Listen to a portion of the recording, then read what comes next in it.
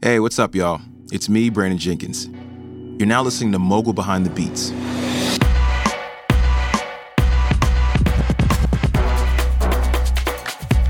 This is the place where we take a look behind the scenes and break down how Mogul gets its immersive storytelling. From the music, to the sound design, to the mixing, we spend a ton of time thinking of ways to bring these stories to life. We wanted you all to feel like you were actually there when the Two Live crew were doing their thing. Like the Pac Jam scene, where a young Rick Ross, a young Trina, and Luke all witnessed the rise of a new kind of music, Miami bass. We wanted you all to feel how undeniable that music was at the time, and how authorities would stop at nothing to get rid of it. Like in the record store scene, where cops raided the place and confiscated all copies of the Two Live Crew's records. So, joining me today to talk about these iconic moments is the woman who helped bring them to life on the podcast, Haley Shaw. She's gonna break it down for us and tell us how she built each one of those scenes. She's gonna take us behind the beats. For the record, Haley Shaw is the only person who appears twice in our credits. First is Haley Shaw, sound engineer. Then is So Wylie, music composer. So, how'd you get So Wylie? So Wylie is just like a random choice. I was sitting around with a couple friends and I wanted something that was kind of similar to my real name, Haley Shaw. So like the S is a big deal to me. Okay. And like the Lee is a big deal to me. But it was just sort of like us throwing around names. I like that you broke the name down by sounds. Like that makes sense. Yeah. Yeah. Well, yeah, classic. I've been trying to explain to other people sort of what your role is. And I'm always like, in a very simplistic way, I'm like, oh, she's the one who makes it sound like a movie. But how would you explain what you do? So I'm senior engineer composer is my title, but my main role on Mogul is mixing and sound design. So taking a bunch of existing material and affecting it and adding to it in ways that make people feel what the story should make them feel. I think that's how I would describe it in a convoluted way. That was short and to the point. Okay, good. Yeah. Yeah.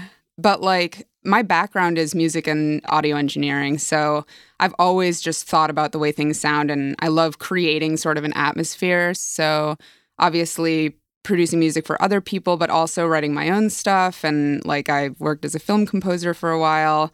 So just, yeah, imagining what an ambiance could be, that's a big part of just my entire life. So like when you listen to songs or when you watch films, are you in that seat where you're constantly breaking these things down? Yeah, I think about sound probably too much when I watch films or like in any other context. But the first thing I love to do is imagine myself as the person in the scene, the person who's on tape describing it. I want to imagine myself as them. So point of view is a huge part of how I think about sound. Listening to 102.9. There are a lot of spots in the season where I had to think, okay, are we outside or inside? Or like, what's our location? You know, things like what's happening around us and what would we hear most closely? What's further away from us? Perspective is a huge part of it.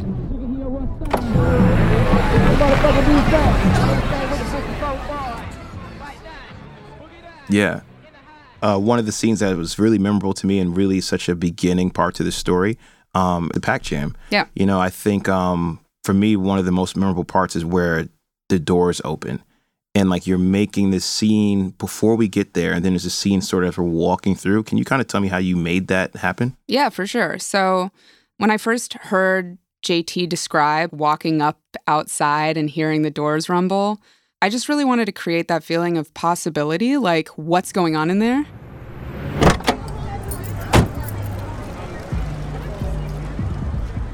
Like this, it's so muffled, but you know. Right, it's about to happen. Yeah. You know, like that when you like walk up to a party or something, you can hear people outside and you're like, who's going to be in there? What are they going to be wearing? What are they going to be doing and like acting like and feeling like?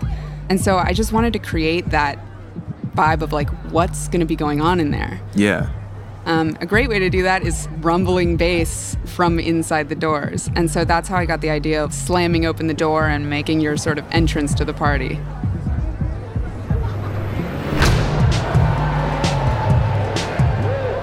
So I wanted to do the door slam open on the beat. Like, we always beat match on this show. We always do sound effects and music together as one thing. But also, and I think when you, as a person, when you imagine yourself going to a party, you hope your entrance is like that. Right. Like, yeah. Like, you know, like thinking about perspective again, who are we? We're getting out of our car, we're walking up and people are hanging out outside. The doors bursting open and we're entering the party. Also, at first we had Trina later saying, when you open the doors like thunder, we moved her up so that she could contextualize this moment, this thunderous door slam and like big bass moment. As soon as the doors swing open, it's like thunder. Just imagine like one whole wall filled with like speakers. I mean like maybe 8 to 10 speakers, and this is one side and the other side is equally the same. She gives context to what we just heard. I wanted those mic noises to be in there because, like, if you've ever been to a warehouse party, it's like just like mic noise everywhere. And everything in a warehouse is reflections. You're in a concrete box. Everything is reflections. You're just hearing reflections of people, reflections of music, reflections of bass, and definitely those mic noises. It's like a sound that if it wasn't there, I don't know if I'd miss it, but the fact that it's there actually makes me feel like I've been there already. Right. Like, it belongs there. Yeah, for sure.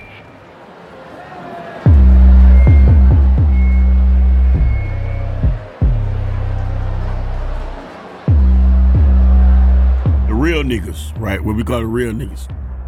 The goons, the thugs. We stood in front of that Vega. Even with the sound? The sound was the high. Okay, so the bass. Hearing that scene, I can feel the bass in my headphones, but that's a feeling that I feel when I'm in the club. How do you translate that? Right, so as Trick Daddy starts to describe the bass in this section, I wanted to imagine what it's actually like when you're just surrounded by bodies, but like the thing you're feeling most is the bass, and it almost becomes a little personal. It almost becomes like bass is the only thing you can think about, and that's why in this scene, I wanted to filter out slowly everything but the bass. So all the higher frequencies slowly get filtered out of the scene so that you can only hear the bass frequencies.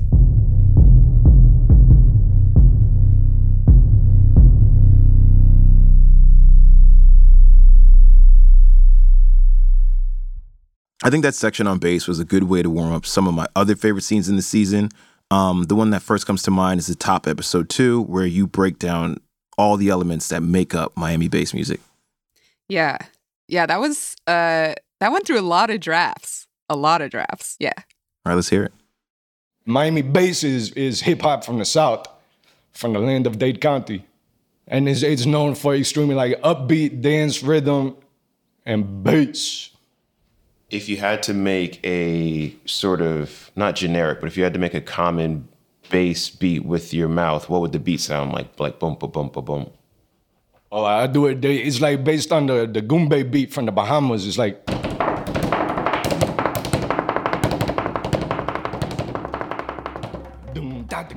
So when I first heard that beat, it just struck this chord with me. It made me think back to literally high school and the lunchroom and how we all do this beat. And I was wondering where it came from, and he actually had the information.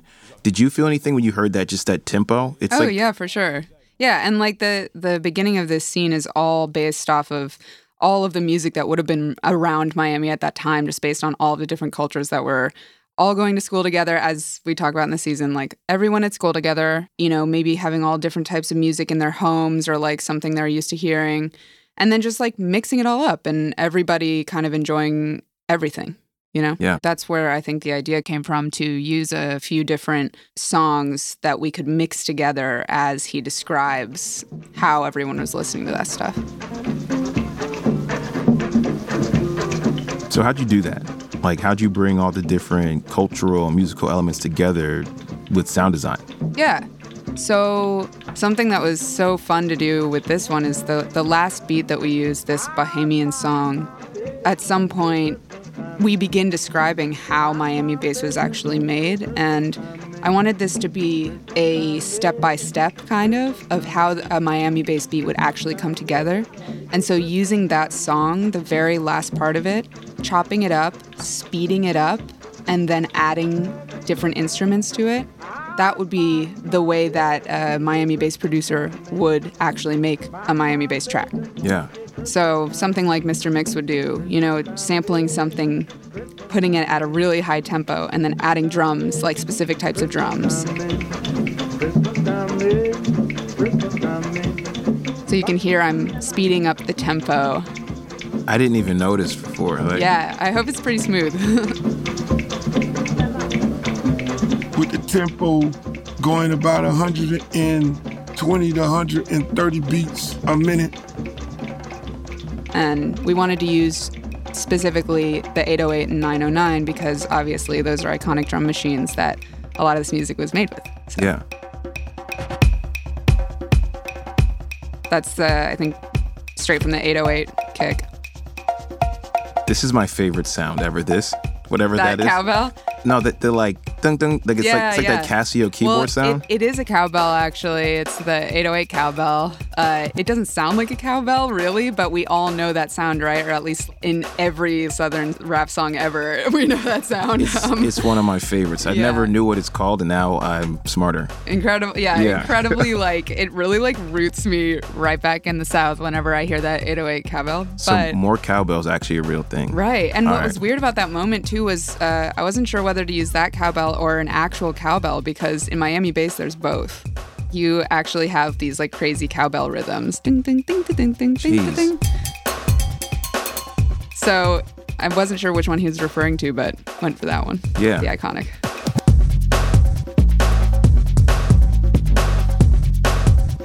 Coming up after the break, Haley breaks down how she created one of her favorite scenes from the show.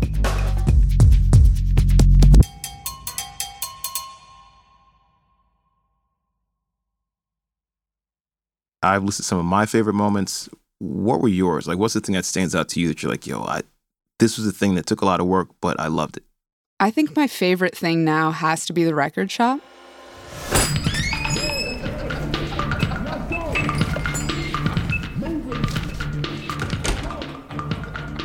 We had to start with a door open.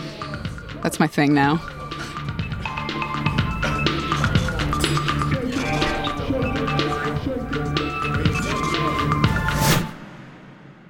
Yeah, it was tough. I wanted this scene to really feel like you're in the shop, like chilling out and just like checking out new music. But also we have these actual musical examples that pop up and need to feel really loud and really fun. And, obviously they didn't need that much help from me to feel loud and fun, but like they needed to be in the clear, Well, I'm wondering, like, were all these, because a lot of this stuff we were pulling from old tapes, right? And the quality is whatever the quality was back then, period.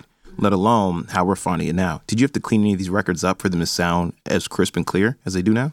I tried to keep the vibe similar, but just take off some of the harshness.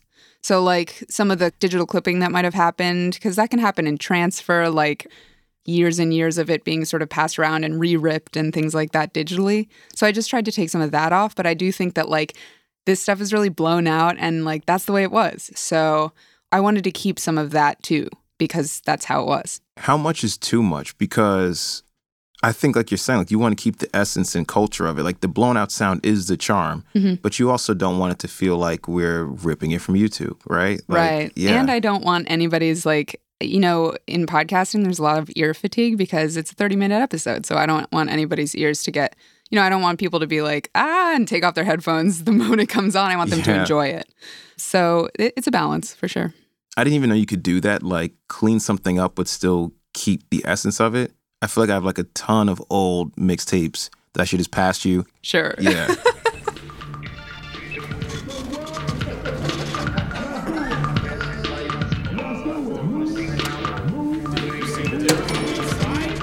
Okay, like I gotta stop here again. Like the receipts. Like that's the printer. Come on, yo. First, I was impressed by like the door, because you know that shop has the bell on it. They don't have the ding ding. Yeah. They don't got that. Not Charles Freeman. Not EC Records. He's got the bell at the top. Yeah. It was too tempting to put like the old school cash register sound in there. I just had to. I was like, sorry, we're doing this. So with that, I'm thinking about the doorbell. I'm thinking about the receipts. They seem like minor sounds, but I'm thinking about them sort of in percentages. To set the scene, are they actually more important than maybe the music that we're hearing? Yes. Yeah, I would say to set the scene, yes, because you need to give the listener a hint. Like, you need to take a sound that they know where it is and places them in a place, and you need to give it to them first and loud. Yeah. But yeah, definitely like giving someone context. Where am I right now? Is there a cash register? Maybe I'm in a shop. That's really helpful. Okay. Like, all I do all day is try to imagine being the listener, and I have to do my absolute best to take a walk around the studios and come back and pretend like I'm hearing it for the first time. You're also really good about pulling out longer stretches of songs and just letting us enjoy them and bring us into the scene. Like the song we hear in the record store, this techno song, Body Mechanic.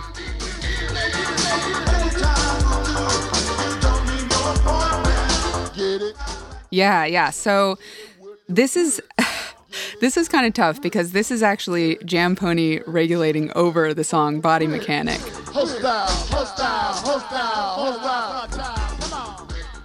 This is the Miami DJ's Jam Pony Express regulating over this really, really dope 80s song called Body Mechanic. This Jam Pony Body Mechanic track was difficult for Haley to use, so she wrote an original song that captured that same 80s discotheque vibe, which is completely wild to me. So It's like somewhat of a similar style of music, and we just made it in-house, and it just happens to be at the same BPM, so I can seamlessly edit between those two pieces of music, and it doesn't sound like much is happening. If you want to play, maybe just, This? So that's ours. Yo, this shit's hard. Like,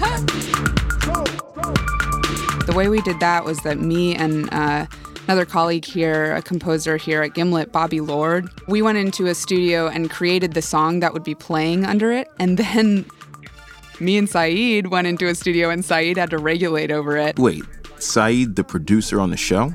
Yeah, absolutely. Yo, bro, what? Yeah, Saeed had to regulate over it. And I mean, he was right there. I had to ask. Let's do it. Move. First off, one, Bobby Lord is an amazing name. That's just a great name. Oh, yeah. But I had no clue that was Saeed. Oh, yeah, because It makes sense now, but wow. Because we hid it in this record store scene. So who it was, like, at the end of the day, didn't really come through. But I'm just, like, definitely going to call him out right now. It was definitely him. I thought you all ripped this from real. I thought this was just archive and you guys cleaned it up and made it sound really, really good. Yeah. I mean, I wanted this to be like a smooth scene, and we wanted to use that musical example and get out of it quickly. So, creating something that just felt like it would be of that exact moment, like could be playing in the record store, is really important. So it's like a layer in a layer. It's a song in a song that then I edited to be in a record store that then is under Charles Freeman's voice. I take so much for granted. Wow. That's the point, though. You shouldn't be noticing some of this stuff too much.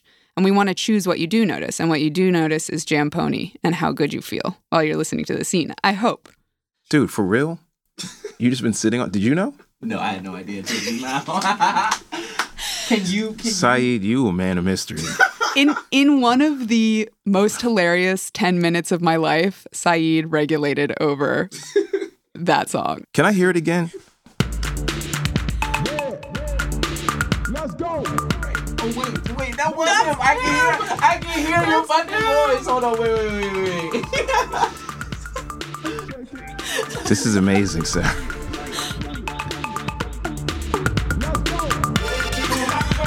Oh, shit. And that singing is Bobby. Get into my car.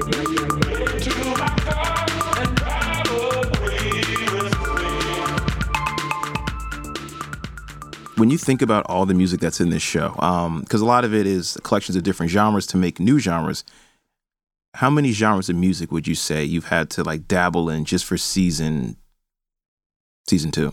Oh my God, I can't even count.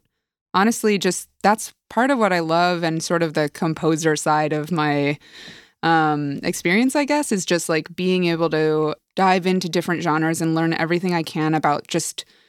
Culturally is very important, but learn everything I can about them musically. And obviously, like, I'm a producer, so I want to know all the sounds that were in there, how they're affected. And a lot of how producers learn is also like trying to recreate other producers' beats. And that's something that I do all the time and have done for years. And so trying to figure out exactly what makes up different kinds of music, like exactly what sounds might be in it, and then like what are the core sounds that might be in a certain genre or music from a certain place. That's fascinating to me endlessly. It's like all I think about, to be honest. It shows. Haley, thank you. Thank you. That was composer and sound engineer extraordinaire, Haley Shaw, also known as So Wylie. You can check out more of Haley's work on season 1 of Mogul. And make sure you go back and listen to the first season of the show. It was hosted by the late, great Reggie Osei, a.k.a. Combat Jack. I promise you, from the characters to Reggie's insider knowledge of the rap game to Haley's sound design, the first season does not disappoint. And while you're here, if you like the second season, hit us with a follow button on Spotify. It'll help other people find the show, and you'll be notified when we drop new content down the feed. And speaking of which, we're going to be dropping a lot more bonus content in the near future. So download Spotify, because it's free, and search for Mogul and hit the follow button. We really, really appreciate it. All right, that's it for the episode of Mogul Behind the Beats. We'll see you next week for part 2 of behind the scenes content.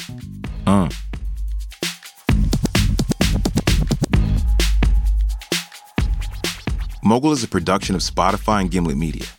This episode is produced by Wallace Mack and Saeed Supreme, with help from Chuma Osei. Our senior producer is Matthew Nelson. Our editors are Lynn Levy, Caitlin Kinney, and Chris Morrow. Sound design and mixing by Haley Shaw.